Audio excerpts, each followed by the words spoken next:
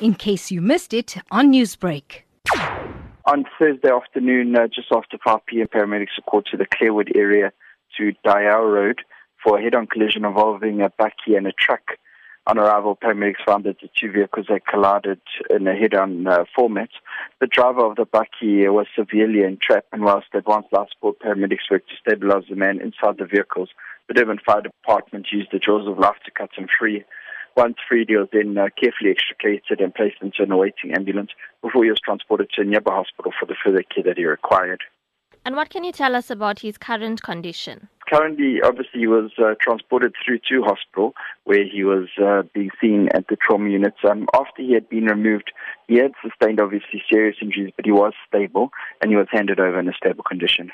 And has the cause of the accident been determined? Not as yet. SABC and Metro Police are in attendance and will be investigating further. So, Garrith, we do know that the road had been closed following this accident. Did this affect traffic in the area? Yes, a lot of commuters obviously going home that way through Clairwood were affected as the road had to be closed whilst emergency personnel worked to clear the scene. Newsbreak, Lotus FM, powered by SABC News.